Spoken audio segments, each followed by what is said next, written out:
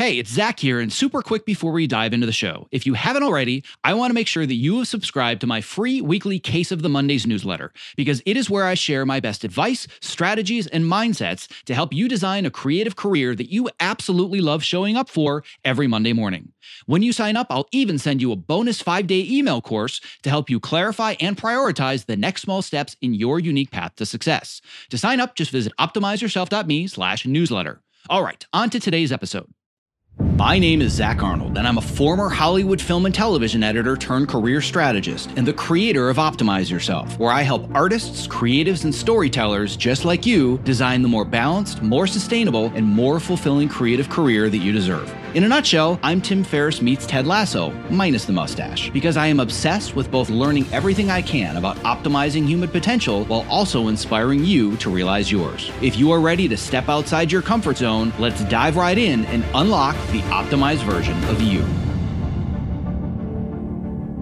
Hello, and welcome to the Optimize Yourself podcast, where I share honest and candid conversations with best-selling authors, world-class athletes, Hollywood legends, elite experts in a variety of fields, as well as everyday people that are achieving extraordinary things.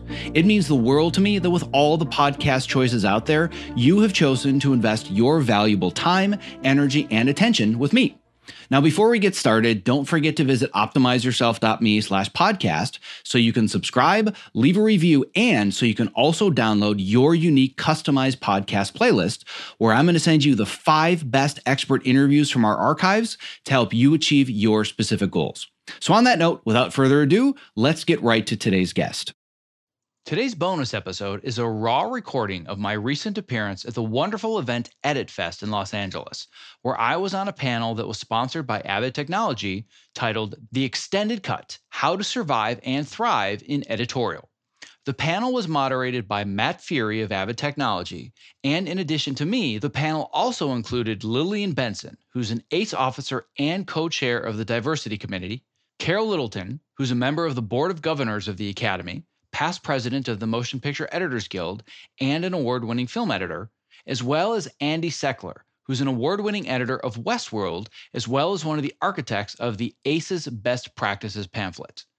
Now, this panel was a brutally honest and open look at what it really takes to not only survive, but thrive in Hollywood as a film editor. We talk about the brutally long hours, bouts with depression and burnout, issues with diversity on both an ethnic and a gender level, office politics, and the importance of not letting anybody steal your creative passion. This was a no-holds-barred conversation where no topic was too taboo. Now note, this is a raw recording of a live event, so I apologize for any inconsistencies in the audio quality, and no editing has been done to this recording. This is live and unfiltered. All right, without further ado, here is the raw, unedited panel from EditFest 2018. And thank you all for being here today. Thank you, ACE, for giving Avid this opportunity to host this panel. I consider myself fortunate that I get to do a lot of these things and talk to a lot of different editors. And I can honestly say, I don't know how this one's going to go. In a very good way. There could be some brutal truths that come to the surface. I hope there are. Steve did a great job of teeing everybody up, so that saves me the trouble of doing that. But I'm going to just redo it a little bit anyway.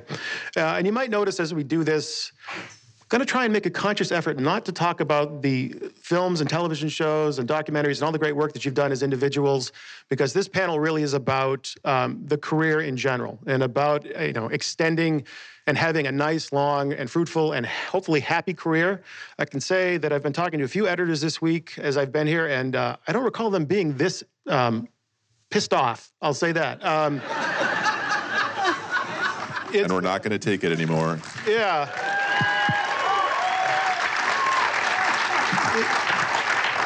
It's pretty unsettling, and I don't like to hear that, so I'd like to see everybody much happier myself. Seated right next to me, of course, is Zach Arnold, and among the distinctions that Zach has is his program, Optimize Yourself, that he is the visionary behind, something you're going to be hearing more about, and it's a great effort, and wonderful that he's doing that. Carol Littleton, so we're out of order here, so you've got to stay in order. Lillian Benson. Lillian. Not only is she a member of the Academy of Motion Picture Arts and Sciences, an ACE officer, co-chair of the Diversity Committee, but she is also the first African-American female editor selected for membership in the American Cinema Editors, and I think that is an amazing thing. This is, as I teased her, this is a mantle she wears with grace and dignity, and one I'm sure she wishes somebody else held much before her. Carol Littleton, member of the Board of Governors of the Academy, past president of the Motion Picture Editors Guild. Maybe MPEG will come up a little bit today. And member of the ACE Board. Carol, also co-architect of the fantastic yellow pamphlet, the ACE Best Practices Guide that Mr. Seckler has on his knee over there. And of course, Andrew Seckler, the other co-architect of the ACE Best Practices Guide. All right, well, for our purposes, you're the architect. It's okay. Now, Zach, I want to start with you because you're one of the first people that I talked to and one of the driving forces behind the way this panel came together. And this panel did not come together very organically. It was one of those things that sort of went in different directions until it all came back together as this being this big picture thing about physical wellness, mental wellness, diversity, inclusion, how to take care of one another, how to take care of yourselves as editors, how to speak with one voice as editors, which apparently is a very needed thing right now. So Zach, what prompted you to start this Optimize Yourself program? Was there a single defining moment where you said, I got to do something about this, or was it just gradually over time? Well, there's a single defining moment for me as a person, or me as an extension of my machine, so to speak, because that's really where it all started. And for anybody that has listened to the podcast or read my blogs, you're going to be like, oh my God, we know your story already. But there are probably some people here that have not heard it. So basically, I was about 25 years old. I was editing my first feature film, which was a huge opportunity for somebody at that age. I was just 2 years out of college. And I was working with a director for 16-hour days, 7 days a week. So I was working out of my home, which I thought was a good thing until I realized that it basically chained me to my workstation 24/7. She would knock on my door at 9 a.m. She would leave at 1 a.m. We would work through lunch, work through dinner, and I did this for 7 or 8 weeks straight. And as soon as I got a break, I started to have a complete, total, and mental breakdown. And I reached a point of suicidal depression.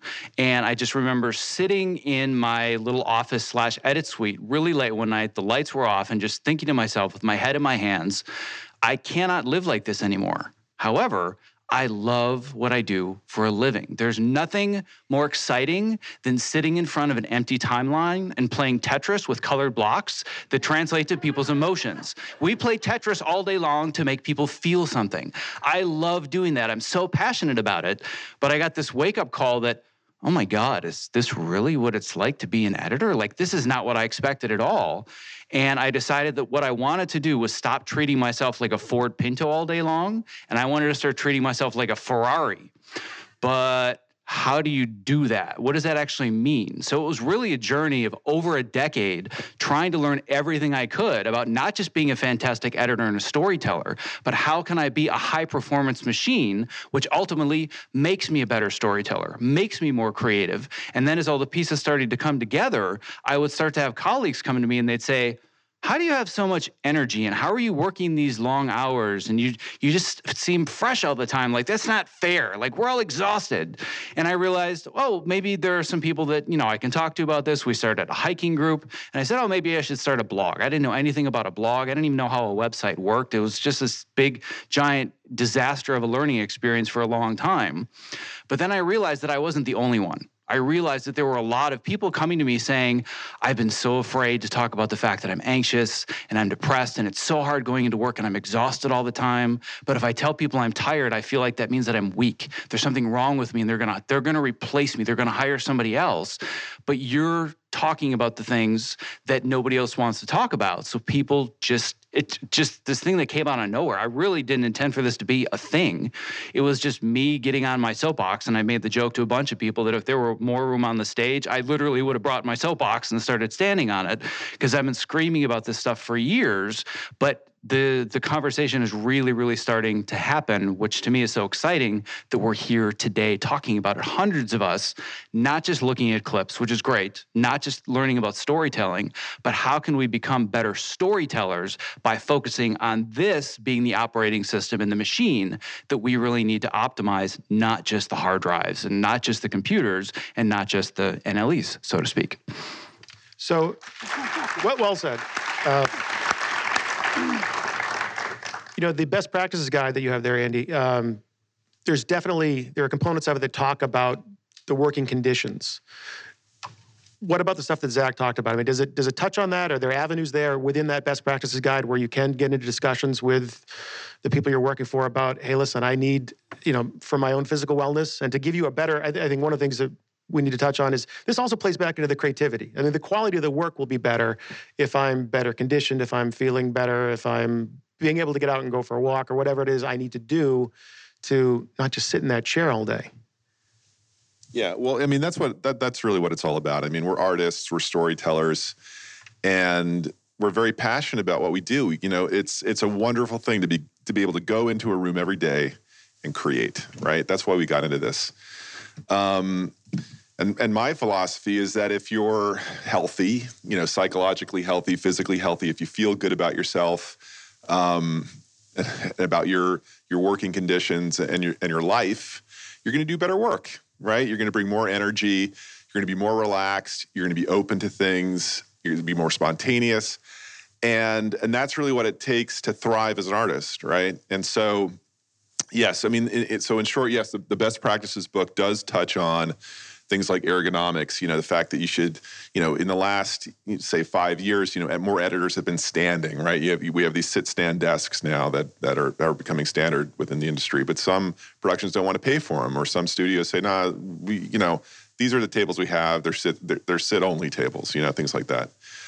There's other things like being able to open a window or even have a window, let sunlight into your bay. I mean, it's scientifically, medically proven that, if you're deprived of sunlight, you can get depressed, right? And that's not good for creativity. So it's really about, taking a stand on issues where, when I got into this, I thought, wow, it's amazing. There's a union for editors, There's someone out there that's doing collective bargaining that's, looking out for our best interest in terms of wages, in terms of our hours, that's providing, a foundation for us to build our careers on. But what they don't touch on and what the union doesn't fight for are things like working conditions.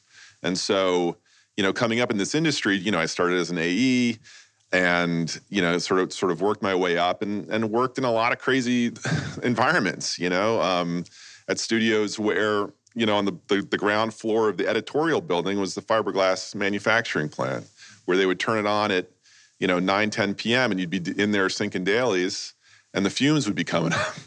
And you'd start to feel lightheaded. Or, you work in the former stables, right? You work at a studio where the editorial building used to be the stables for where they kept the horses for the Westerns, right? And there's no windows in there at all. And you can work in these places for years. And these are things that are accepted, like, and a lot of these things happen for very practical reasons, like when film started being shot, you needed a dim environment. If you're looking at something on an upright moviola with a 30-watt bulb, you can't have a big window behind. You're not going to be able to see the screen, right? But these things then sort of stayed the status quo for a long time for editors. Well, that's where the editors go. They go in that building over there. And, I'm 6'9", right? So there's a building I worked on where the ceilings were like 6 foot. That doesn't work. So, it's just, so what this booklet is, it's not the minimum of what editors need to thrive. It's sort of the ideal, right? Like, I think it's important that we say, what would be the ideal conditions? How would we really like it to be? And it's very hard when you go into a job, as a single person, they're setting up a post-production department to lay down your list of demands, to say, we should have a kitchen. We should have a bathroom. We should have maybe a communal room where we can all eat lunch together and talk about our episodes, the things that these guys were talking about earlier, it's that there's a culture on every show. And the hope is that when you're working with other editors and other assistants, or, in a editor, multi-assistant environment, that you're all sharing ideas, talking about the shows, talking about your lives, have a forum to do that. A lot of post-production departments that doesn't happen because there's no forum, there's no place for it to happen, So these are all things that we talk about in this book.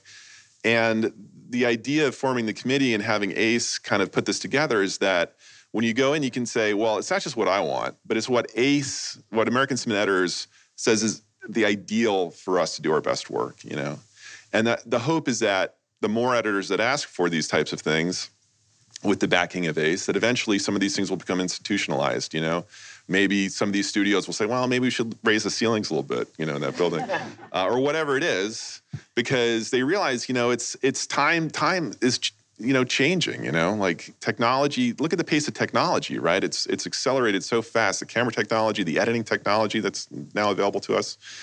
And yet a lot of these environments are staying the same or getting worse, or the hours are getting longer, we're still fighting turnaround, we're still fighting for things that should have changed a long time ago, So I guess for Lillian and Carol, where does the friction come from? Where is the resistance when you're trying to raise these issues about working conditions, about diversity, about inclusivity, about health? Who's arguing and what is the argument that they're making? Well, I don't argue. And I say that, it's funny, but it isn't. I grew up in a neighborhood where if you got in an argument, you could get killed. So that's probably too much information. But I actually had a director who, a while back, and I said it to her, and I realized that was indeed my nature, that she loved to fight. She loved to argue. Her family must have been that way. And it's the only director I've ever turned my back on. And I said, you're not going to change anything.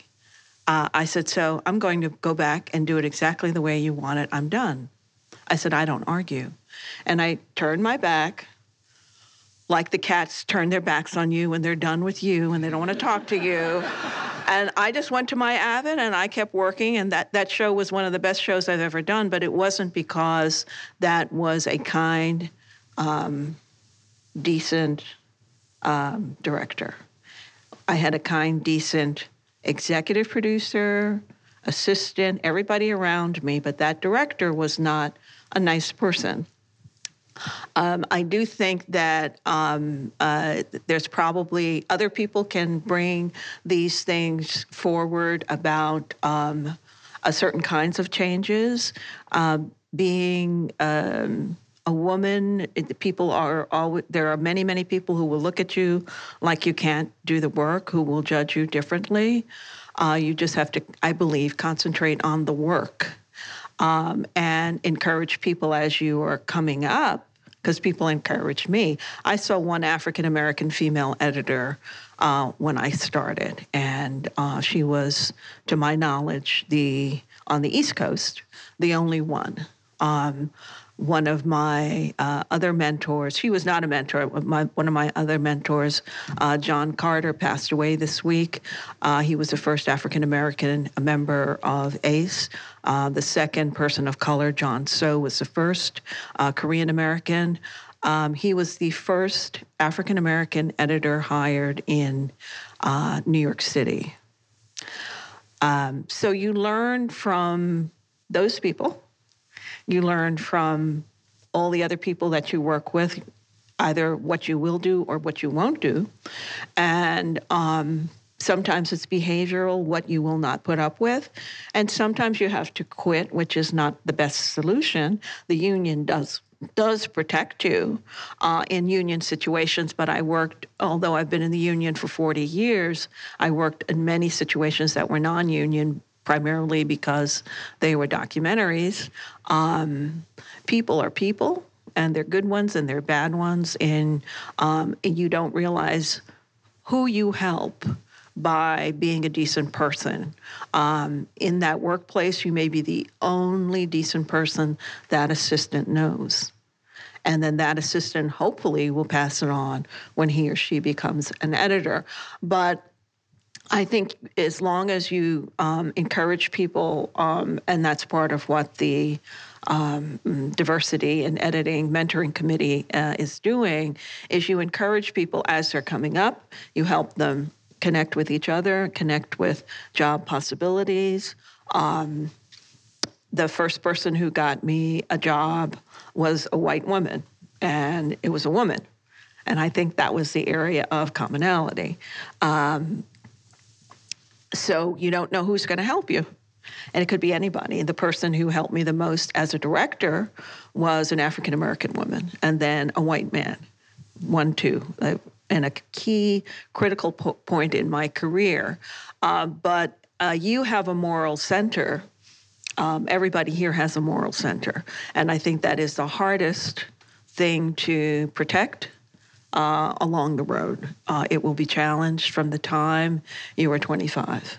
And if you can keep that together, you will perhaps intuit the best jobs for you.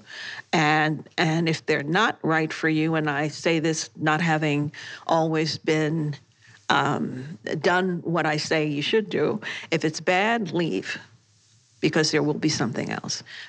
Every job I've stayed in where it was difficult, I paid a price, and you don't get the time back. I told a young editor where I'm working now, I said, you never get the time back. You think you do, you never get it back.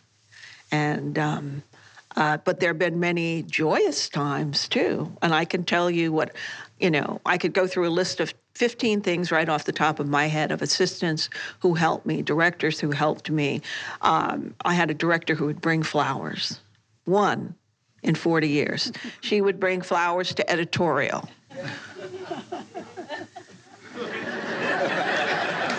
Is there time to get that in the guide, Andy? Yeah. So and that worked for me. An assistant who is now a member of ACE. We were working together on this film in '91, and she said, and we saw each other recently. She said, I remember so and so.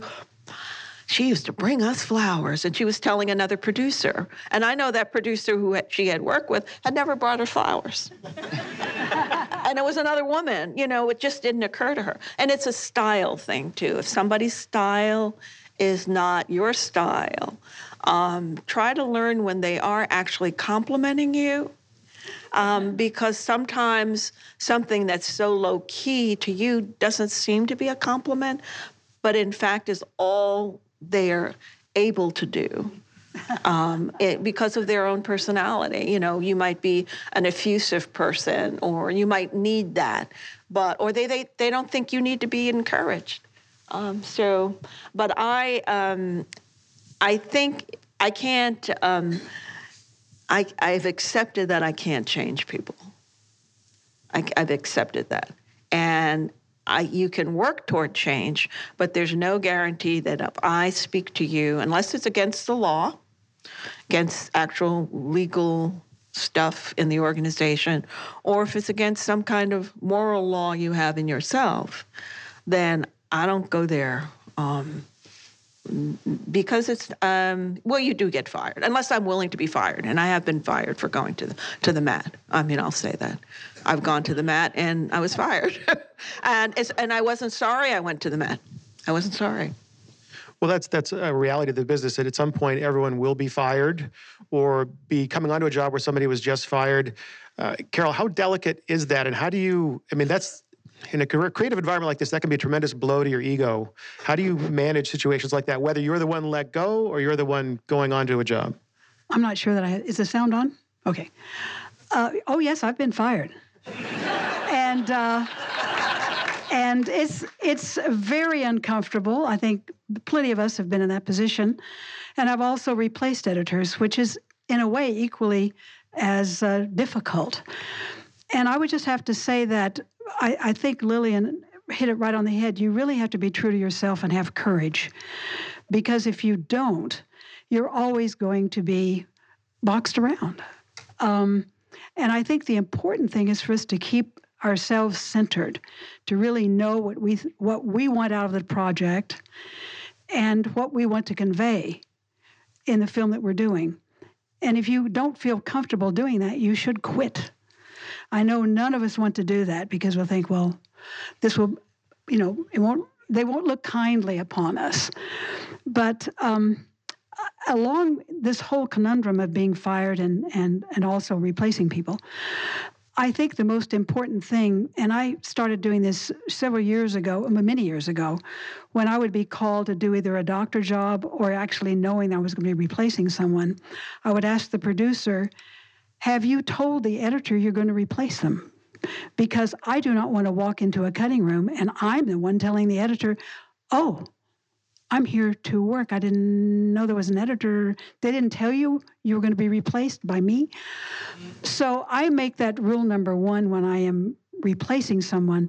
So I want that person to know, and I want them to have the option of staying on with me, because I think that's the fair thing to do. They know the project. They know all the difficulties. I have great faith in editors. I know how difficult it is. Obviously, we do. So that's my own rule of thumb. And if I know that I'm going to be, if someone is coming in to replace me, I would hope that they would return the favor. Let's put it that way. I've walked in cutting rooms a couple of times and, who are you? Oh, I'm here. They didn't tell you? I'm here to replace you. Very bad situation. And I know when you're fired, you are crushed. I mean, I would admit it. It's very, very, very difficult to get over that. And I think one of the things that's very, very healthy is that if you can talk, if you have a coterie of friends who are editors that you can actually talk to about this. Because if something kind of grows in the dark, quite apart from the fact that we are working in the dark, it can become very polluting for your mind. It can really kind of destroy you from within. That is just simply not a healthy thing to do. I don't know if I answered your question, but I think sometimes we have to go to this sort of heart of darkness and really talk about it. Many projects that I have been on, I know within the first 2 or 3 days I've made a mistake. This is not the project for me. And I learned very, very early on that if my gut tells me that this is something I shouldn't do, I want to listen to it. I think that's the best measure, is to really be truthful with yourself. And I just don't take on a project that I know I simply couldn't do for all kinds of reasons, like you say, whether it be personalities or the script itself or anything in between. I just don't go there. Well, if you don't mind, one thing to add to that, and actually to ask a question to the audience. I know that in the beginning he polled how many were assistants, how many were editors and whatnot. How many of you are here just because you're like, I guess editing, I guess it'll pay the bills. I'm not passionate about it, but it's a job. How many of you here are in that camp? Nobody. Everybody is here because they're like, this is so cool. I get to tell stories and I get to make people feel stuff and I get to put all these pieces together. If you're working in a job where you're miserable and people are treating you with disrespect, you are allowing them to take that passion from you. They don't have the right to do that. You own that passion. That's something you've had your whole life. And if people are disrespecting you, or it's a matter of, diversity issues, whether it's your gender, whether it's your color, whether it's just the fact that you don't, you're not respected in the edit room because of your creative choices. If you're staying there, not only does it just kind of stink, but, I need the paycheck, you're slowly letting these people erode that passion from you. And I don't think you should ever allow people to take that away from you. And that's something I need that everybody here needs to protect, like you protect, everything that you own in the world, because that's what's going to get you the success that you want in this industry. So, yeah, absolutely. Okay, so building on that, not just in this industry, but in a lot of businesses, there is a notion of paying your dues and of rite of passage. And does that just that concept get abused in terms of like, okay, well, you deserve to be treated like this. I was treated like this when I was starting out. Is that sort of a cycle of unhealthiness that just keeps perpetuating? Or, because if I'm just starting out and I want to be where you are someday, I might be willing to put up with that. And how do I deal with that situation? I'd like to take that one. I read recently that, it was a medical review, that 80%, your gut reaction is accurate 80% of the time. So the old adage, if it feels wrong, it is wrong, is true scientifically. I also believe that sometimes we accept things that people say or behaviors because it's familiar to us. And sometimes we get hired because they perceive that our maladjustment will coincide with their behavior. And sometimes they're just not nice people. I've worked for not nice people. I've worked for people who were just kind and thoughtful and intelligent and worked you very, very hard, but were decent human beings. And I think it's more than just, I think it's a question of character. A lot of the time. This person who, as an example, gave flowers to her editors also told me that I had no idea how good I was. She's the first person who ever said that to me. She said, "You really have no idea." And, I didn't. Why? Because nobody had told me.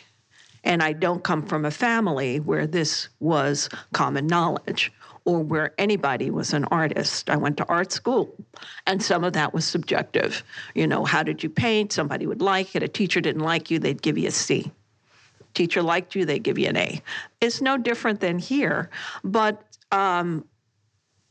you know what you'll accept, and what another person will accept, you don't have to accept. And also, some people will treat you differently than they treat another person. And I've seen it, and that's their prerogative.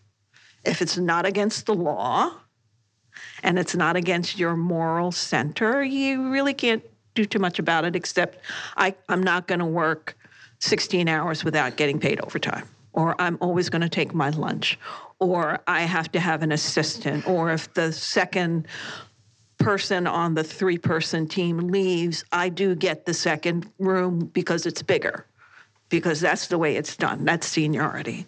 There are those things that are in place in the workplace, and perhaps I haven't worked in any other business except teaching, so I don't know whether the corporate world is that, fluctuating and it's not based on rules. I don't know any other business. But there are some people who are just abusive. And there's some people who are just nice. And everybody wants to do the job. And we're all artists here, or we want to be artists. And we're not always, and sometimes they don't want that. Sometimes they don't want the artist. That's the hard thing to accept. I mean, I don't know what your experience has been with that. They don't want the person you are.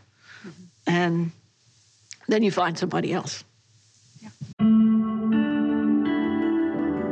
My sincerest apologies for the interruption, but if you're a creative professional who spends long hours at your workstation, not only is the following promo not an interruption, but listening has the potential to change your life. Because working with a TopoMat underneath you at a height-adjustable workstation is a game changer.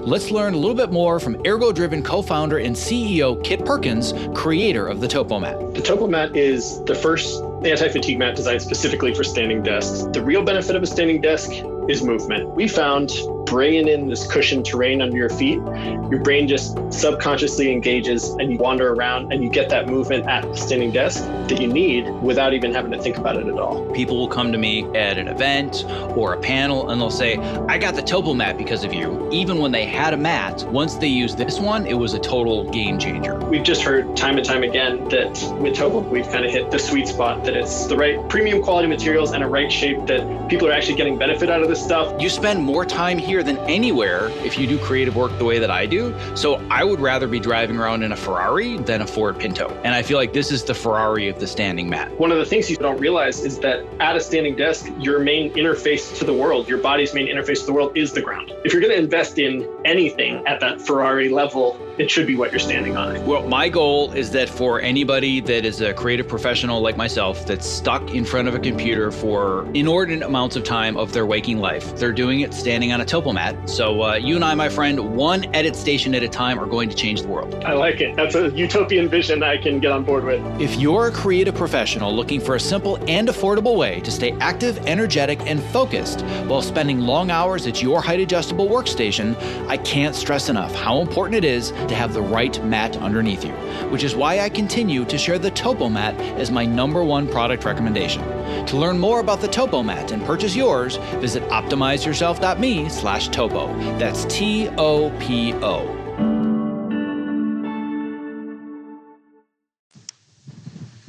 Well, to piggyback on this whole paying your dues thing, yeah, you got to pay your dues. You got to work really, really hard, and you have to put yourself in uncomfortable situations, but you have to ask yourself the question, am I learning and growing while I'm doing this, or am I just slowly being disrespected and treated poorly, and am I miserable, and is it stressing me out? Like, to get to the place where you're successful in any industry, not just this one, you've got to be incredibly uncomfortable for a long time, but it needs to be uncomfortable because you're getting stronger and you're growing and you're getting smarter and you're getting better. If you're not doing any of those things, and it is like they've been talking about where you're just being disrespected, that's not paying your dues. And unfortunately, that's kind of that, well, this is just the way that it is, and I know this is how people get treated, and it's just all part of it. This is what it takes. It's not what it takes. It's what you're allowing people to do. But if you're in a position where you are learning and growing and you're working really long hours and you're really tired, but people are respecting you and allowing you to grow, yes, that's a great place to be, but it's still really, really hard. But that's the right way to do it. So there's a difference between paying your dues and just being treated miserably, because you can be, because you're still learning how to, grow up in the industry. So those people that are difficult to work with, or more importantly, work for, is there a line of thinking that conflict and pressure breeds creativity, that they're getting the best work out of you by putting you in a situation like that? Do you feel that you run into that? Whether it's that director you work with, that you're sort of inclined to fight? Well, it's their mythology, It's their mythology. It's their worldview. I've come to see it that way. I didn't see it that way when I was 35. They see the world differently than you. And sometimes that difference includes a hierarchy that you cannot be a part of, or refuse to be a part of, as I did with that woman. Sometimes their mythology includes the fact that you don't want a smart person around you, or you don't want a smart woman in the room, and there are shops that have never, when I was coming up, that never hired women, just never. ABC Sports was one of those places, and also I think it's Bud Schulberg, who used to do all the Olympic films, never hired a female editor, never hired a female assistant, ever. So that's what he wanted. One of my colleagues won one of the first Emmys for short form sports in probably like 1980. She was one of the first ones, woman. So women can cut sports. But that was this guy's thinking. So that's a worldview that I don't have to accept, but that's his business, and he can do that unless it's against the law. And there was a lawsuit at ABC Sports, and they had to hire a woman. So I think I guess that's what I come back to is everybody has to work hard. I would equate paying your dues with working hard. But some people are abusive. But something that, Zach, you said earlier about self-preservation, I think self-preservation, some people think something that you call self-preservation, they call weakness. and they call you out for not sleeping 8 hours, or they say, oh, I can get on with 4. And what do the doctors say? That you need 7 to 8 hours. So if a job is making you work 6 hours, sleep 6 hours regularly, that is not good. That is not what this organism needs. And we won't even talk about us being creative.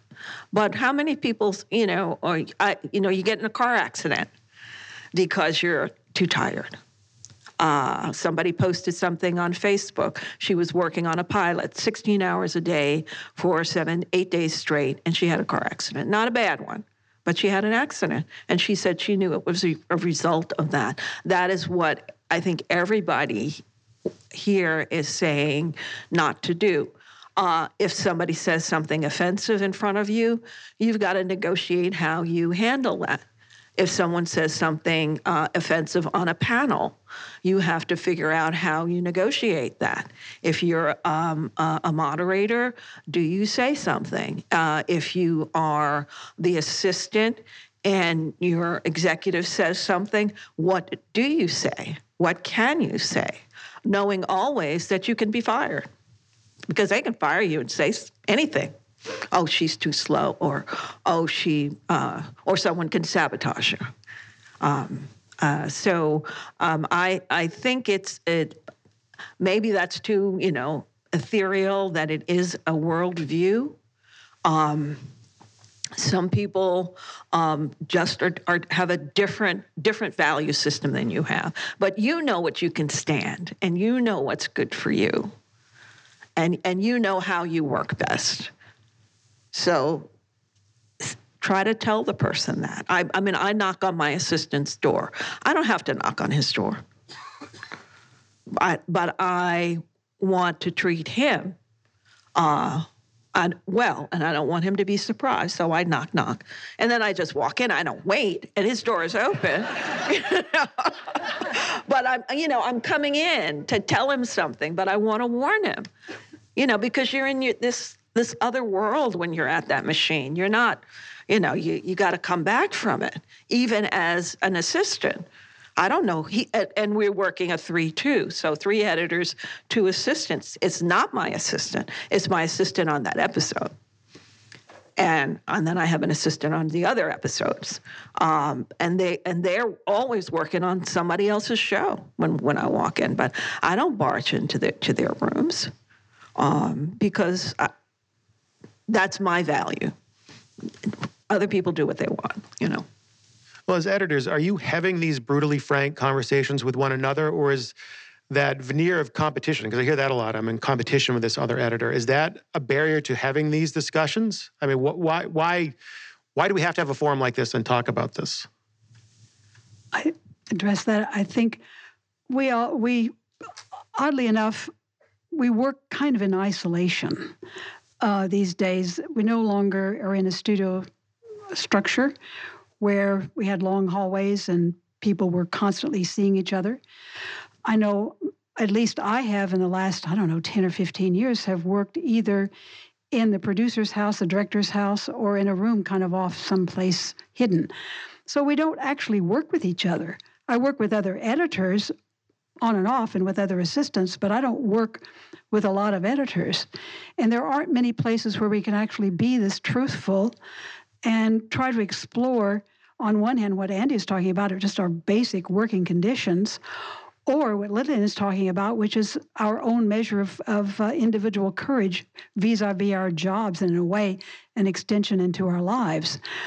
And I'm hoping that ACE provides that when we all get together. It's like this crazy wall that's going on, and everybody's so buzzing about their work and each other and what are you doing, and then it gets into the grousing level of, oh, I can't stand it anymore, and blah, blah, blah. But then you get past the grousing level and you sort of come to a place where you can actually talk about the basic issues, which Lillian and Zach and Andy are talking about, is that how do we actually integrate this great job into our lives and not have it crush us. And each person has to kind of navigate those waters. And I find it very supportive to be around fellow editors like today and actually break that wall down and talk about it. I don't feel that editing is this dog-eat-dog sort of. I mean, I don't think I could work 2 seconds in that world. I don't feel that way at all. I feel like I'm making something.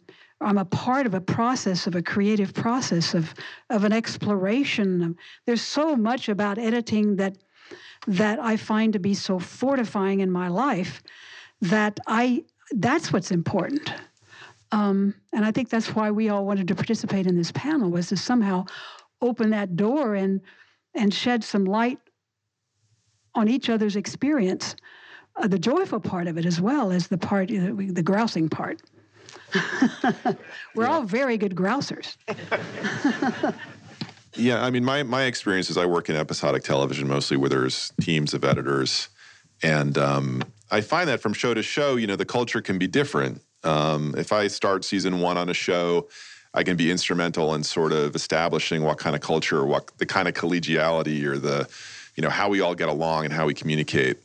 There's been series that I go on to where I'm coming in on a second season and there's a culture that's already established that can be not great, where editors don't talk, they don't have lunch together, they stay in their room, there is a sense of competition and all that kind of stuff. And it's very hard to break that, that's just the truth. But I think it's being cognizant of that and trying to promote the kind of culture that you want to have on a show when you go onto it, and from day one, because you can establish that kind of culture. And I think people, I've seen assistants that come up through a dog-eat-dog kind of studio system where they're all competing to try to get a seat, to be the next editor, and they carry that on to the next series, because that's the way they came up, and that's, it becomes the way they think they have to operate professionally, and that's unfortunate. So, we can all decide how we want the culture to be, and and that's part of why it's important to have these discussions, to say, this is the way it should be, and we should be supportive of each other, and we should be having these dialogues, and we should be going to other editors if you're feeling that you're in an abusive situation or something transpired at work that made you really uncomfortable. You can go to your fellow editors and say, "What do I do? How should we approach this?" It's really important. One other thing about quitting, I have quit, not many, but I have quit a job. It's really important to do it gracefully. I've seen situations and been on shows where people were fired, or where people quit and they flamed out, and that's, they sent email to everybody on the production, and you regretted it. So don't do that. That's not a good idea. Because, it's a very small community, and word gets around. So there's really, it's perfectly fine to leave a situation that you're not feeling creatively fulfilled, or you're not feeling respected or whatever. Do it in a graceful way, and that's all. Could I add one tiny thing? Absolutely. Sorry, Zach. No, go ahead.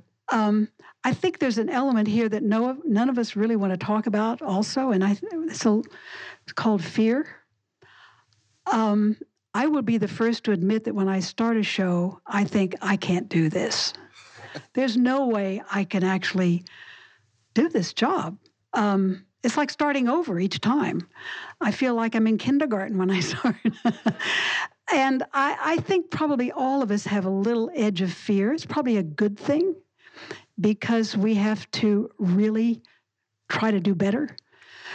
But I think fear is also can get in the way, and the way you work around that, I think, is really important, very, very important. And I keep telling myself, I don't have to do it all at once. I have every day to do this. And I was talking to Zach a couple of years ago, and we were talking about one of the biggest components in kind of battling this fear, this element of, can I do it? Can I do it? I don't know if I can do it, is to stay healthy, mind and body. Very, very important. Now, I'm not a very good example today because I tore a tendon in my foot, so you should see the other guy. But I think fear is something we should talk about. It can really eat away at you. Well, and I think that one of the biggest fears that people have when it comes to the health, the mind, the body, the environment, whatever it is that I'm going to be replaced. Somebody else is going to come in because there are thousands of people that want the job that I got. And if I don't push myself beyond my limits and do whatever it takes to deliver this product, I'm going to get fired and I'm going to drop like a fly, and they're just going to replace me and they're going to get more flies. And what you realize, like you were talking about with these people that just flame out and, get fired or, they quit, whatever it is, and they're burning the bridges. There are like 14 people in this whole industry. It is this tiny, and the deeper you get into it, the more you realize I'm meeting the same people at every job. We all know the same people. We all have the same friends. So if you're at one of these jobs where you just said, I've had enough and I can't take it. And by the way, I have very publicly had one of those. It was called Empire. I was on the first 2 seasons of it, and it was fantastic creatively. But then I realized this is not a work environment that's conducive to me being a good father and a good husband. It is a job environment that is taking everything from me. And I was driving 2 to 3 hours a day, and I decided this is not the lifestyle that I want right now, having 2 young kids and really putting my family as one of my priorities. So I said, you know what? This is something I'm going to have to leave. And I didn't leave at the best time of the season, but I was very conscious of how I left. I was very respectful. I gave them enough time to replace me, even though in my head, like I was just that little character in a Bugs Bunny cartoon that goes through the door. And there's like the smoke trail. That was my head. I was out the door, but I said, no, this is a really small business. I might work for these people again. But there was a huge part of me right here that's like, I've never left a show. And this is such a huge opportunity. Like, how stupid am I going to be to leave this? And they're just going to replace me and I'm never going to get hired again. And I think that fear is what drives us to always put the career first and always put the work first before we put our health. But like, you had said that you don't get the time back. You never get it. And your time is your most important investment. So I think that fear is a huge driver of why we make so many of these bad decisions to our own detriment. As Carol said, there's a big element of working in isolation as an editor. But you also often work with another editor, on the same projects, same show, same scene. And I've heard about editors being put in situations where the directors are almost having them compete with one another. We talked about having conversations with other editors when you're coming on as the one that's replacing them or you're being let go. What sort of negotiations, and maybe that's not a great word, but sort of dialogue happens between editors that are sharing a project? Because that can be, maybe you have different worldviews, maybe you have different personalities, working styles, different ambitions. That can be delicate as well. How do you deal with that? Well, I mean, first of all, know the situation that you're getting into and whether you want to get into it. I mean, recently, my agents called me, and there's a notorious director who's, often hires like 6 editors and has them all working on the same scene. And I'm not going to name who it is, but some of you may know who it is. But, and they said, hey, they're looking for an editor. And I was like, no, thank you. I don't want to do that, because I don't think it's respectful to the editors. I don't think it's a good environment. So, you can, nip it in the bud. You don't have to take those jobs if you know that, you can talk to other editors that are working on those shows or have worked for that director or those showrunners and kind of find out what the environment's going to be like beforehand and decide whether you even want to take it. But I think on the shows that you do go on to, inevitably, if you're working in episodic television or something like that, you're going to be working with other editors. And I think you have to just, it goes back to the culture. It goes back to having a dialogue, establishing a trust with your other editors. A big thing, that I talk to other editors about is establishing trust with directors and showrunners. How do you earn their creative trust? How do they, they're coming, they're trusting you to deliver the story, to make it happen, and why should they trust you? Well, maybe you've been doing it a long time, maybe you've, won an award, but still you have to earn their trust. You have to prove to them that you can do it. But I think equally as important is to earn the trust of your other editors, to let them know that you're not going to go behind their back, that you've got their back, even if you're collaborating on the same episode, that, you're going to be respectful of their work and you're going to have a dialogue with them. And, it's that's what it takes. It's like all those communication skills. It's not just about being a good editor. It's about how you communicate, how you present yourself, about how respectful you are of other people. And I think, inside all of us, there's insecurity, right? I mean, that's what Carol was talking about. You go into a job, you're like, can I do it? How is this person going to feel if I talk to them about their episode, or how am I going to receive the information? Like the criticism that I get from other editors or from other people, and it's about how you manage that insecurity. And I think the stress comes from this sort of fight or flight response, because a lot of times you're in a situation where you're being it's like it's really hard or it feels untenable, and then it's like, well, I can't fight. I can't like really fight back against the director or the producer or what I'm being asked to do. And I don't want to flee. Like, I don't want to run and like quit, because I need a job and because I like what I'm doing. So, and that's where you get stressed, because you can't, flee or fight, right? And then you're like, and that stress, can build up, chemicals in the body and can have detrimental effects on your brain, on your physiology. So, it's learning how to deal with that. It's really hard. I mean, one of the things that I do, just as every day I get up and I set my alarm clock early, and I get up and I go for a walk. I never used to do that. I grew up in New York, and in LA, you get up, you grab a cup of coffee, you get in your car, you drive to work, you sit, you go out, you drive back. There are certain environments where naturally as part of your day, you get to walk and think and clear your head. And LA doesn't necessarily lend itself to that. So I encourage everybody, like at lunch, get up, get out of the editing room, get out on the street, go for a walk. Or if you're on a studio lot, go for a walk. It can do wonders just to like reduce the amount of stress and toxicity in your body. It's just like, man, you understand that you're a machine, you have to manage all these things, I worked for one director who would, even if we had lunch in, he'd say, you have to go out and get your 15 minutes of sun. And he would banish me from the cutting room to stand. He said, go for a walk, or if not, stand in the sun. And he would every day. And he was, used to be a very hard-driving editor, director, who then had a heart attack. And he said, not on my watch, not on my watch. Get up, get up, get up. And he would chew you like you were a chicken, And one day it was like 90-something outside, and I didn't want to go walk. But I stood outside of the premises for 15 minutes, looked at my watch. Okay, Emery will let me come back in now. And then, but it was for my health. And, subsequently, like in the last couple of years, I developed a vitamin D deficiency, which meant I was not getting enough sun. So I had to take medication for, extra vitamin D for a month or 2 months, and then I'm done. But I try to get out in the sun now. But that director was right. And I don't always follow his directive, but he was right, and he was taking care of me so he could get the best work out of me. And that show is still one of the best things I've ever done, and one of my favorites.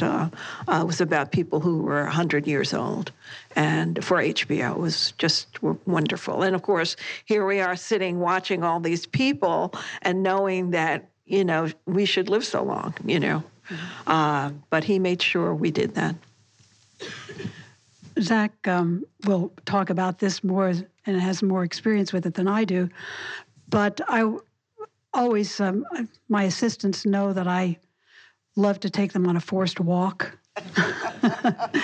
And when in the day when we used to be on location, a couple of times I was in situations where we were very close to nature walks and all of that. So I'd make them get up an hour early, and we would, for instance, but this is one of the nature walk, but we were working in St. Louis, and I would tell my crew, okay, we're getting up, we're going to walk from 7 to 8 o'clock.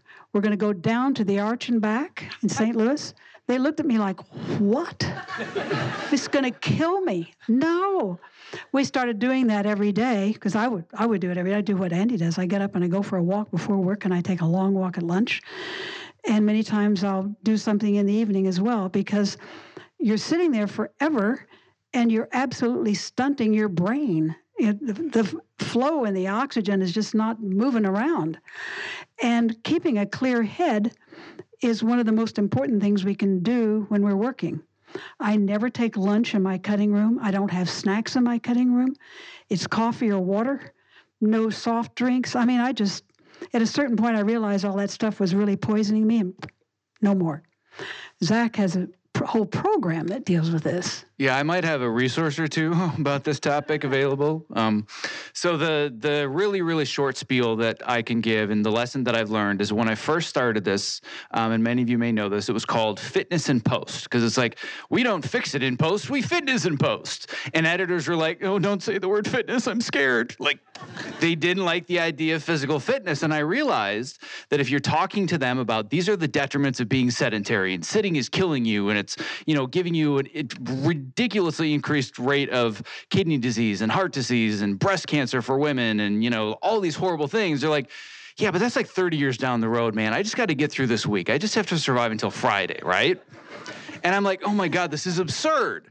But then where I really realized that people started to listen is what these guys are talking about. You can affect your level of creativity immediately by moving. So how many people here have had a brilliant idea, life-changing creative thought while you were sitting staring at a computer monitor 6 inches from your face? Nobody. How many of you have had a great idea while you were in the shower? Right? How many of you have had a great idea while you were on a break taking a walk? It's because you're putting your brain into what's called the default mode, where you don't have all of this constant stimulus. You don't have Facebook. You don't have your news feed in front of you. You're not actively thinking about how to solve a problem. Your brain starts to drift. That's where creativity happens. That's not my opinion. That's based on brain maps and science. Creativity happens when your brain is allowed to relax and take different disparate ideas that don't belong together, and you bring those ideas together. Thinking is something that happens in that default mode, and the way to activate what's called the thinking brain is to move. The thinking brain cannot be activated if your body isn't moving. So if you're sitting all day long, or even sitting for an hour, and they've done scientific tests on this, you burn a little more than a calorie a minute. If you're walking and you're moving around, you can burn hundreds of calories in an hour. So, and as anybody that knows my program knows, I love to quantify stuff. So I have put heart rate monitors on me just while I'm, for example, recording a podcast. In a 60-minute podcast, I'll burn 500 calories. That's more than a lot of workouts that you can do. That's because I want to be creative and I want to be engaged with the people that I'm talking to. When I need to solve a problem in the edit suite, the first thing that I do is I leave. Or either I'll leave or I will move around. An example would be that, and I'm sure there are probably some people here that can attest to this story, I'll start swinging a kettlebell, I'll start doing jumping jacks, and there was an incident on one show where I was on a higher level, like we were on the third or fourth level, and the floor started to shake. And as I was doing the jumping jacks, I heard people say, oh my God, I think there's an earthquake. Is everybody all right? I'm like, oh shit. Open wide, guys, that was me. I was just doing jumping jacks. Like, oh my God. Oh, we thought it was an earthquake. But whenever I need to solve a problem, I move. And that doesn't mean that I don't sit. Everybody thinks that I must just stand like a rock for 14 hours a day. Standing all day is still being sedentary. You need to move. So I'm constantly changing my position. And if I have a really, really hard creative challenge, what I've done in the past is I will go run the stairs. I'm just stuck and I can't think about how to solve this issue. And I think that Natalie is here, right? She's one of my former assistants that's now editing. She was here. Yes, she's over there. She's waving her hands. There was a scene that I was working on once. I just could not solve it. And I just disappeared for 15 minutes and I came back drenched in sweat from having run the stairs. I'm down. I'm like, I got it. I know how to fix this problem. And I just went into the edit suite for an hour straight.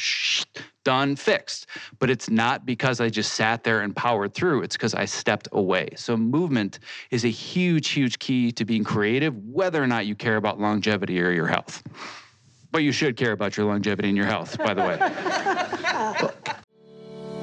I have spent almost 10 years now raving about how much I love my TopoMat, and I have finally discovered what I now consider the TopoMat of desk chairs, the Core 360. The Core 360, spelled QOR, is designed to keep me constantly moving while seated in an upright and balanced position. To learn more about how it works, let's hear from Core 360 founder Dr. Turner Osler about why he created the Core 360 active sitting chair. When you sit badly for many hours a day, and that's really what the problem is. It's very hard to make yourself get up and do jumping jacks every half hour. But if you just swap to a chair that requires you to be muscularly engaged in order not to fall off, it's an easy bar to clear. For the procrastinators out there who hear all of the statistics and know how bad sitting is and it's the new smoking, and they're thinking, that's something I'll worry about in a few decades, you're going to feel the effects of having more energy at 2 o'clock in the afternoon or 4 o'clock in the afternoon that day. And that's the whole point. Your core muscles will be stronger. You'll have less back pain. All of this will make you more available for the rest of the pursuits of your life, your kids, your hobbies, your whatever. For those of us who need to practically live in front of computers to do our best creative work,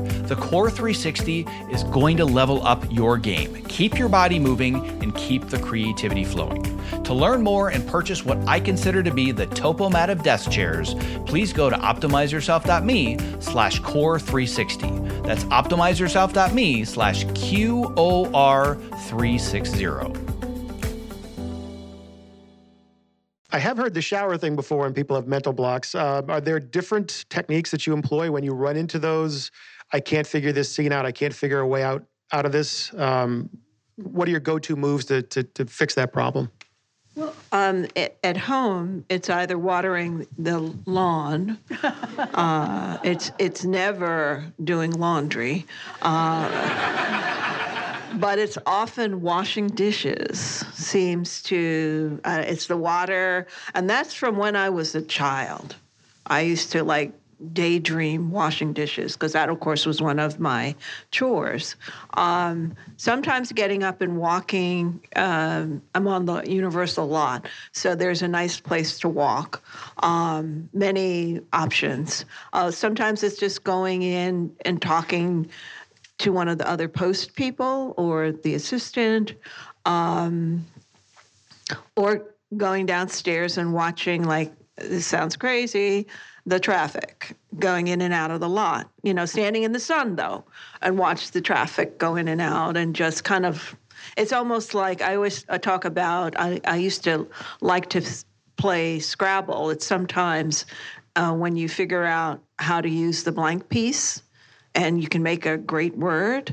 Sometimes the idea is it just comes out of nothingness, but it's. I've had one that I remember, brilliant idea at the Avid, and I had your whole career, right? In my whole career, and I had.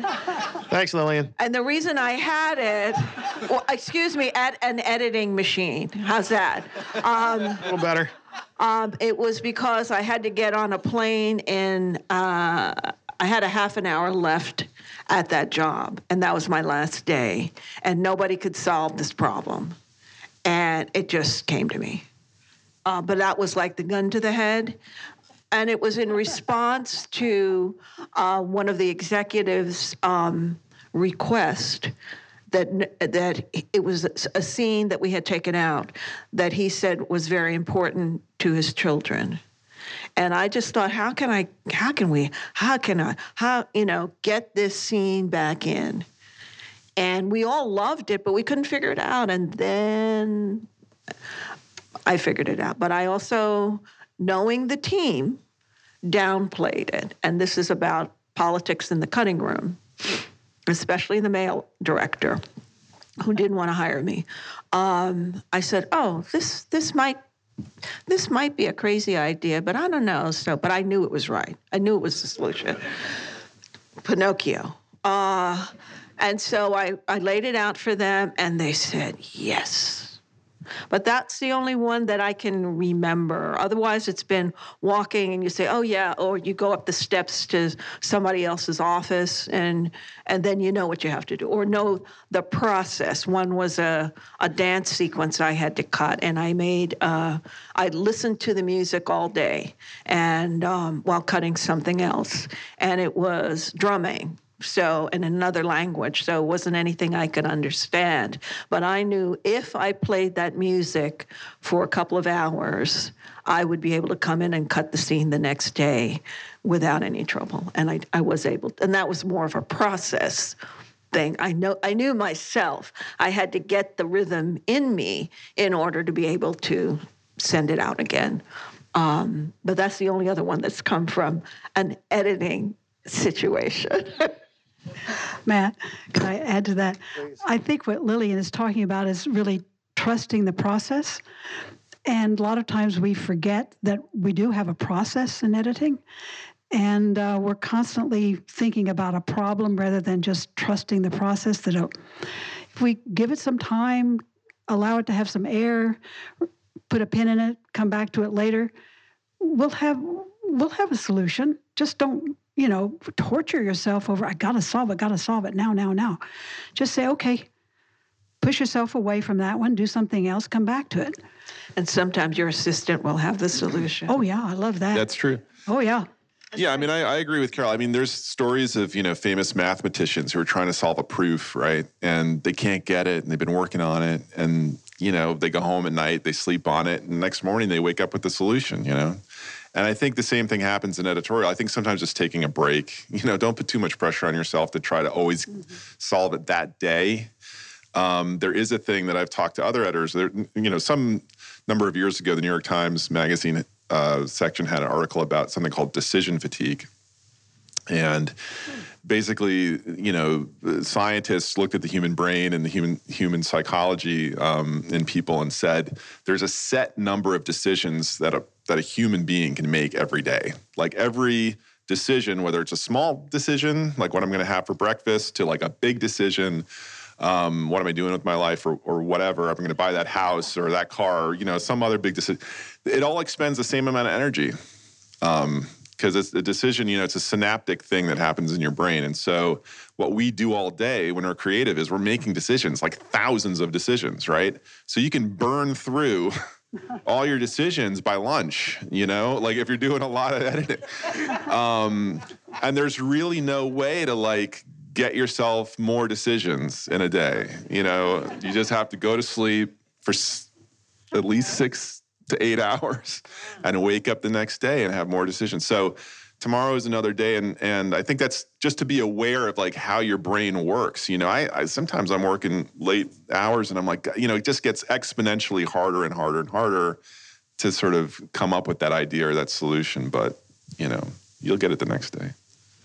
So it's hard to hear you talk about the lack of physical interactivity and the increase in distractions, and sort of not sit here and think about, well, did the rise of the Avid in the 90s have a lot to do with those things happening and being somewhat culpable for that? Was it different when you're working on Moviola or editing benches or flatbeds? I mean... Oh, yeah.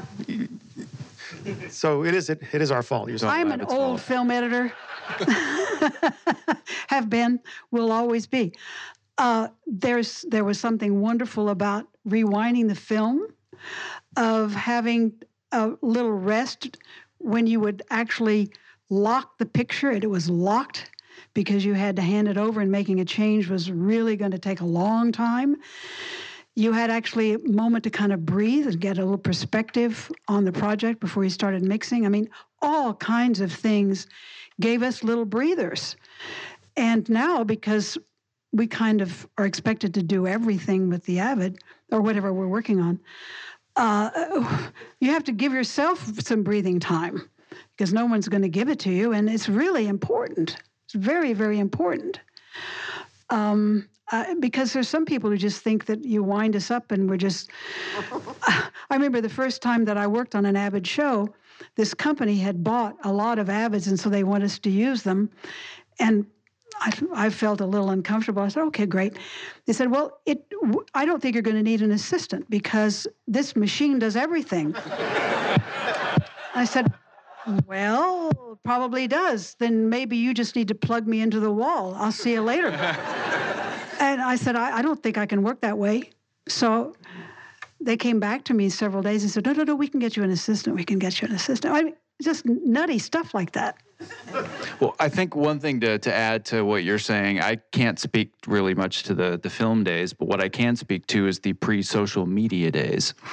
And I think that one of the detriments to our creativity and our health is our addiction to technology, whether it's, doing this all day long, or whether it's every time you're taking a walk, you have to be listening to a podcast, or you have to be listening to an audiobook, or you have to be talking to somebody. There's always this need for constant 24/7 stimulus.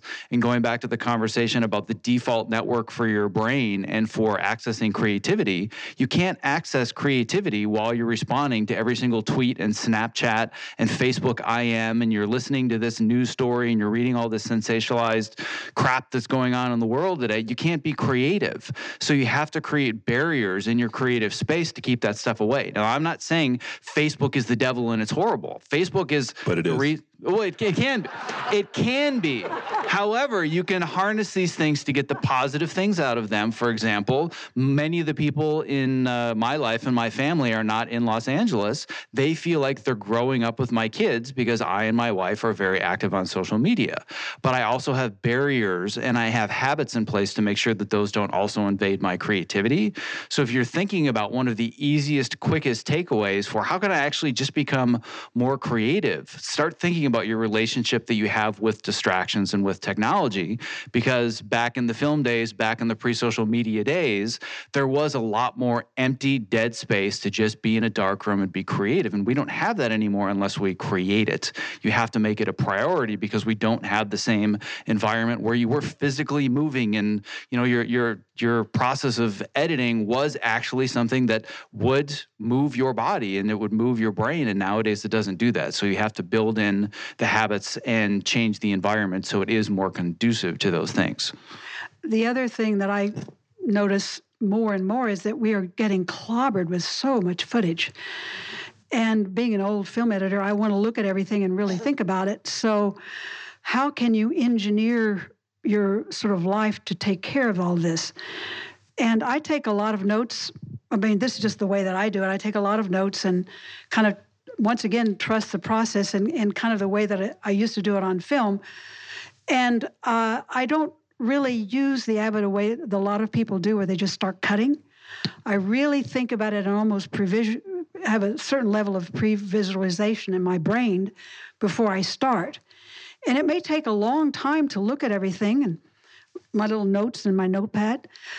But once I start to actually put it together, it goes together really fast. And it's just the way that I've learned to cope with this extraordinary amount of footage, which, by the way, is not always very artistic, nor are the performances that great. When I'm working with a director who loves to shoot all the time, I said, wouldn't you just like to stop, let everybody reset, give everybody a note, let them think about it, and then do another take? And believe it or not, that's pretty good advice. And I've worked with several directors recently who say, oh, yeah, it does work. So maybe certain habits that we had in the past are actually still very valuable, and that's one of them. I was just going to add an addendum to that real quick, is that there's a big difference between footage and coverage. Big difference between those two words. A better take. Yes, exactly. So we're getting a lot more footage. It doesn't mean we're getting a lot more coverage. So I'm just going to throw that out there. I think part of it's not, I would maybe not blame the technology or the editing machines, because I assisted on much smaller scale projects in film, 16 and 35. But the way, if you watch, you may not be addicted to older television programming, but when you watch older shows that you liked when you were a kid, they were shot so differently than now. Because they were edited on film. You'll have a two-shot that a side view that goes on for a longer without a cut than anything that would be acceptable in any cutting room I work on in now. And so I think that's part of what Zach is saying, is that the material is sometimes just not thought through. It's because the schedules are different, the expectations are different, the audience is different. The audience will not accept, or sometimes the executive will not accept a longer shot. Even in a documentary, documentary director I worked with, he's got so many Emmys and so many awards, and he actually admitted, he said, I have a attention deficit disorder. You got to cut. And I said, oh, okay. And so I understood that for him, an interview that went on a long time, or a piece of stock footage that didn't cut away and cut away and cut away, or the side angle, was boring to him. It wasn't the content. He was actually physically uncomfortable. Now, he was brave enough to tell me that, but he said it in an irritated way, so that he would know, that I would know not to cut that way for him, because it was way too cutty for me. And this was a historical documentary. This was not, a race or a car chase. It was not that.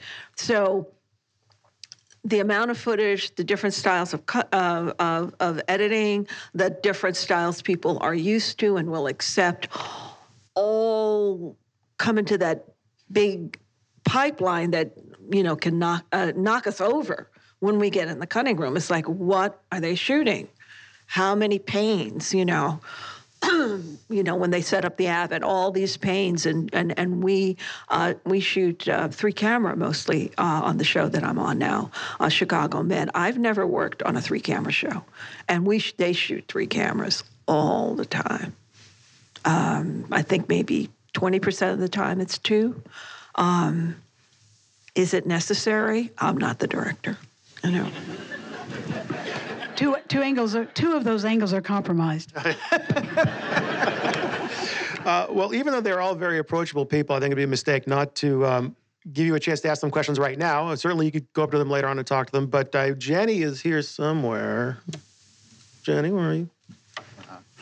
I can't see a thing up here, so you're going to have to help. Jenny. Okay. Well, anybody got any questions? There we go. All right, so Jenny has the microphone, but you can have mine, too. All right, and he's going to... Yeah, he didn't even have to stand up to do that. So what I'm wondering is, in a lot of offices, you can have people with special health problems. Like in my office, we have people with endometriosis, diabetes, chronic migraines, and that can cause like sudden, unexpected little mini emergencies, which can kind of mess with time management. And it can also be an issue when you're being hired in the first place. Like, when do you bring this up with your employer? Because at some point, in some way, it's going to come up. And I'm wondering if you guys had any thoughts or advice on how to deal with that from either the perspective of someone like up and coming that's dealing with those issues, or someone that is just kind of hiring for, and having to look out for prospective employees with issues like that. I'm just wondering how you've thought of dealing with that so far. The first thing that I'll say, kind of above and beyond any specific kind of time management issue or health issue or whatever, like, we are people first, right? So whatever disability or issue it is that you may have, that always takes priority to a certain extent, as your health should. We are people before we are editors, people before we are employees. However, I believe there's also a responsibility that you have, knowing that you have this specific disability. And anybody that knows me knows that I say that everybody has a disability. Every single person has some form of disability. And so I'm not saying it's like this horrible thing and whatever. We all have our own disabilities, but you need to be honest with yourself and say, am I still able to bring my best to the job and do the job? Because there are going to be certain disabilities that you might have where you just have to accept the fact that this might not be the best environment for me. So if I know that I don't get 4 hours of sunlight every day, I'm going to be in an emergency room, I probably don't want to be an editor. Like that's just something that you have to accept. But on the other end of that, you have to also be willing to own the fact that, you use the word diabetes, right? So let's say that I have type 1 diabetes. You have to own the fact that I have it. It's a part of my life and it's who that I am. I'm going to learn how to manage it. But diabetes doesn't have me. There's a difference between those two, and using it as a constant excuse for, I can't do this or I can't do that because I've got this or that. It's like, well, you kind of put yourself in the position to have this job where you knew that these were going to be the responsibilities. So make sure that these are responsibilities you can handle given whatever your disability might be, but just don't get to the point where you use it as an excuse. But to come back to the beginning, we are people first, and we should be managing our health before we're just trying to get the job done. So I don't know if that totally answers your question, but I wouldn't tell him. I wouldn't tell him. I think that I've lived long enough to see the smallest thing held against a person.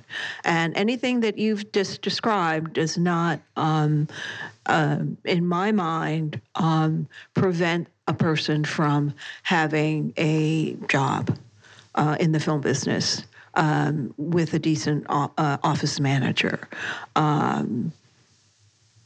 I don't hear it. I work with someone who has diabetes, and he's the senior editor on the hallway. Other things, allergies, perhaps something that would environmental. We're all sensitive too, and an environment that might trigger something. But none of the things that you've said as examples would I ever bring up. And Whoopi Goldberg said, "Don't tell him." I mean, when people would ask her, when does she ever bring up race? She said, "Just don't tell him." And I've had experience. I'll be honest. Teaching at a college was not at USC. It was one of the other places I taught. I found out that when I told the students that I was the first African-American female member of ACE, I got worse reviews. Same teacher, same class, same kind of class, no real difference. When I didn't tell them, I got much better reviews. I mean, significantly better. So you answer that. It had never occurred to me, and I just conducted an experiment. So it was 2 terms and then another 2 terms. And for some people, it was a difference. It was not to me, but I thought they'd be happy, but they weren't. And it was not, not an Ivy League, not where you might expect to find it. So, going on that, I'm an educator, and so this has been a great panel. How can we teach this at the beginning levels of post-production education? So for those of you that might not have heard it in the back, the question is, this gentleman's an educator and wants to know how we can teach the kind of topics that are being talked about today at the early levels of education. Oh, I'll take it because I used to teach public school. What I would tell at this particular school, I told the students, mostly because I had women, I said, if it feels wrong, it is wrong. And I saw the change in their faces, and I thought, I need to say this all the time. If you teach them, reward the ones who are empathetic, teach fairness, teach them how to praise each other and support each other. That's one of the things that is the most important in this industry. Encourage them to be physical.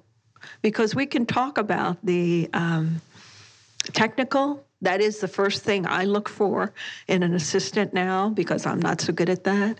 But then I look at character. And I have been fooled. And I've been fooled badly. But I try to look at character. And that you can teach. That has nothing to, that's everyday stuff. Don't lie. Warn somebody if you know something's going to happen. don't bully. I mean, it's kind of, and I don't know if you teach high school. What do you teach? College, just tell them don't be mean. Really, I mean, because so much of what is wrong with this industry is because people think they can just be mean and they can get away with it. And I haven't stopped the bullies in my life all the time. I've worked for people I shouldn't have stayed. But it is about creativity, and what everybody on this panel has said, you can't be who you want to be. You can't succeed if you don't. You can't have the passion if you allow people to diminish you. But conversely, I think if you diminish others, you cannot be the creative person that you are. And that's not, people don't talk about that. People believe they can be mean. And some people succeed at being mean, but I don't want to be them, and I don't want to be around them. But that's, and I don't get certain jobs because I don't want to be around that person. Yeah, please. One thing. I have always tried to surround myself, as far as my assistants are concerned, with what I would call generous people. People who are very gracious and who can actually talk to you about life issues and not live in isolation. I think that's probably one of the things that you could impart to your students, is that we do not work or live in a vacuum. What we edit actually affects us, affects others. And it's very important to be mindful of that. And there are many young assistants that I interview or talk to, and I am always drawn to those that I feel have a very human dimension in the way that they look at their work. I suppose that's along the same lines, but yes. Yeah, and one quick thing that I would add to it as well, they're looking at it from a very holistic, emotional level, which I think is great. As a teacher, if you're looking at it from very much brass tacks curriculum, here are the things I want to teach, this on the checklist, this on the checklist, they have to learn Avid, or they have to learn Premiere, or they have to learn how to cut a scene or manage bins or dailies, like really, detailed stuff. Think to yourself, one of the core fundamental pieces of information that my students should leave this room with is habits. What should my habits be in the edit room? Because guess where a lot of this starts? It starts in colleges, where these students, and I was one of them, sleep in the edit suite. I slept in the edit suite for entire semesters thinking, well, this is the way to get the job done to the best of my ability. And then you just carry that culture through to an industry that just perpetuates this and throws gasoline on the fire. So think to yourself, for example, like I taught at USC for a few semesters, and I had a 3-hour course once a week. And I never let more than 60 minutes go by where we didn't all get up. Super simple, small habit, but I was instilling in them that part of the creative process is movement. So I would talk for an hour, and we'd all be sitting there and say, all right, let's just all take 2 minutes, stand up, sit down, stand up, sit down. That's it.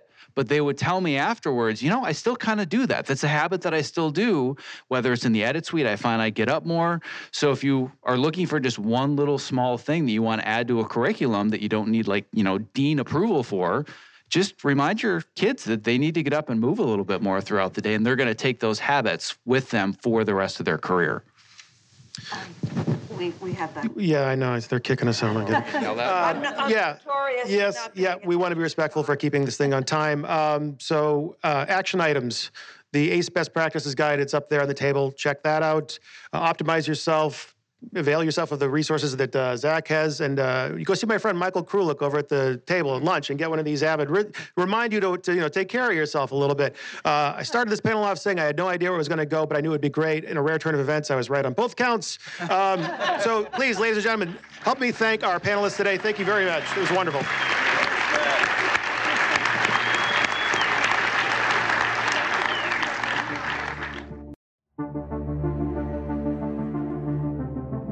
Thank you so much for investing both your time and energy listening to today's show. If you were inspired by this conversation, don't forget to subscribe in your podcast app of choice, and most importantly, leave a review, because that helps move the show to the top of iTunes and get our message out there to those who need it the most. Simply visit optimizeyourself.me/subscribe to never miss another episode. Lastly, stay safe, healthy, sane, and most importantly, be well. One last thing before I lose you. If you haven't already, I want to make sure that you have subscribed to my free weekly Case of the Mondays newsletter, because it is where I share my best advice, strategies, and mindsets to help you design a creative career that you absolutely love showing up for every Monday morning. When you sign up, I'm even going to send you a bonus 5-day email course to help you clarify and prioritize the next small steps in your unique path to success. To sign up, just visit optimizeyourself.me/newsletter, and I will see you in your inbox.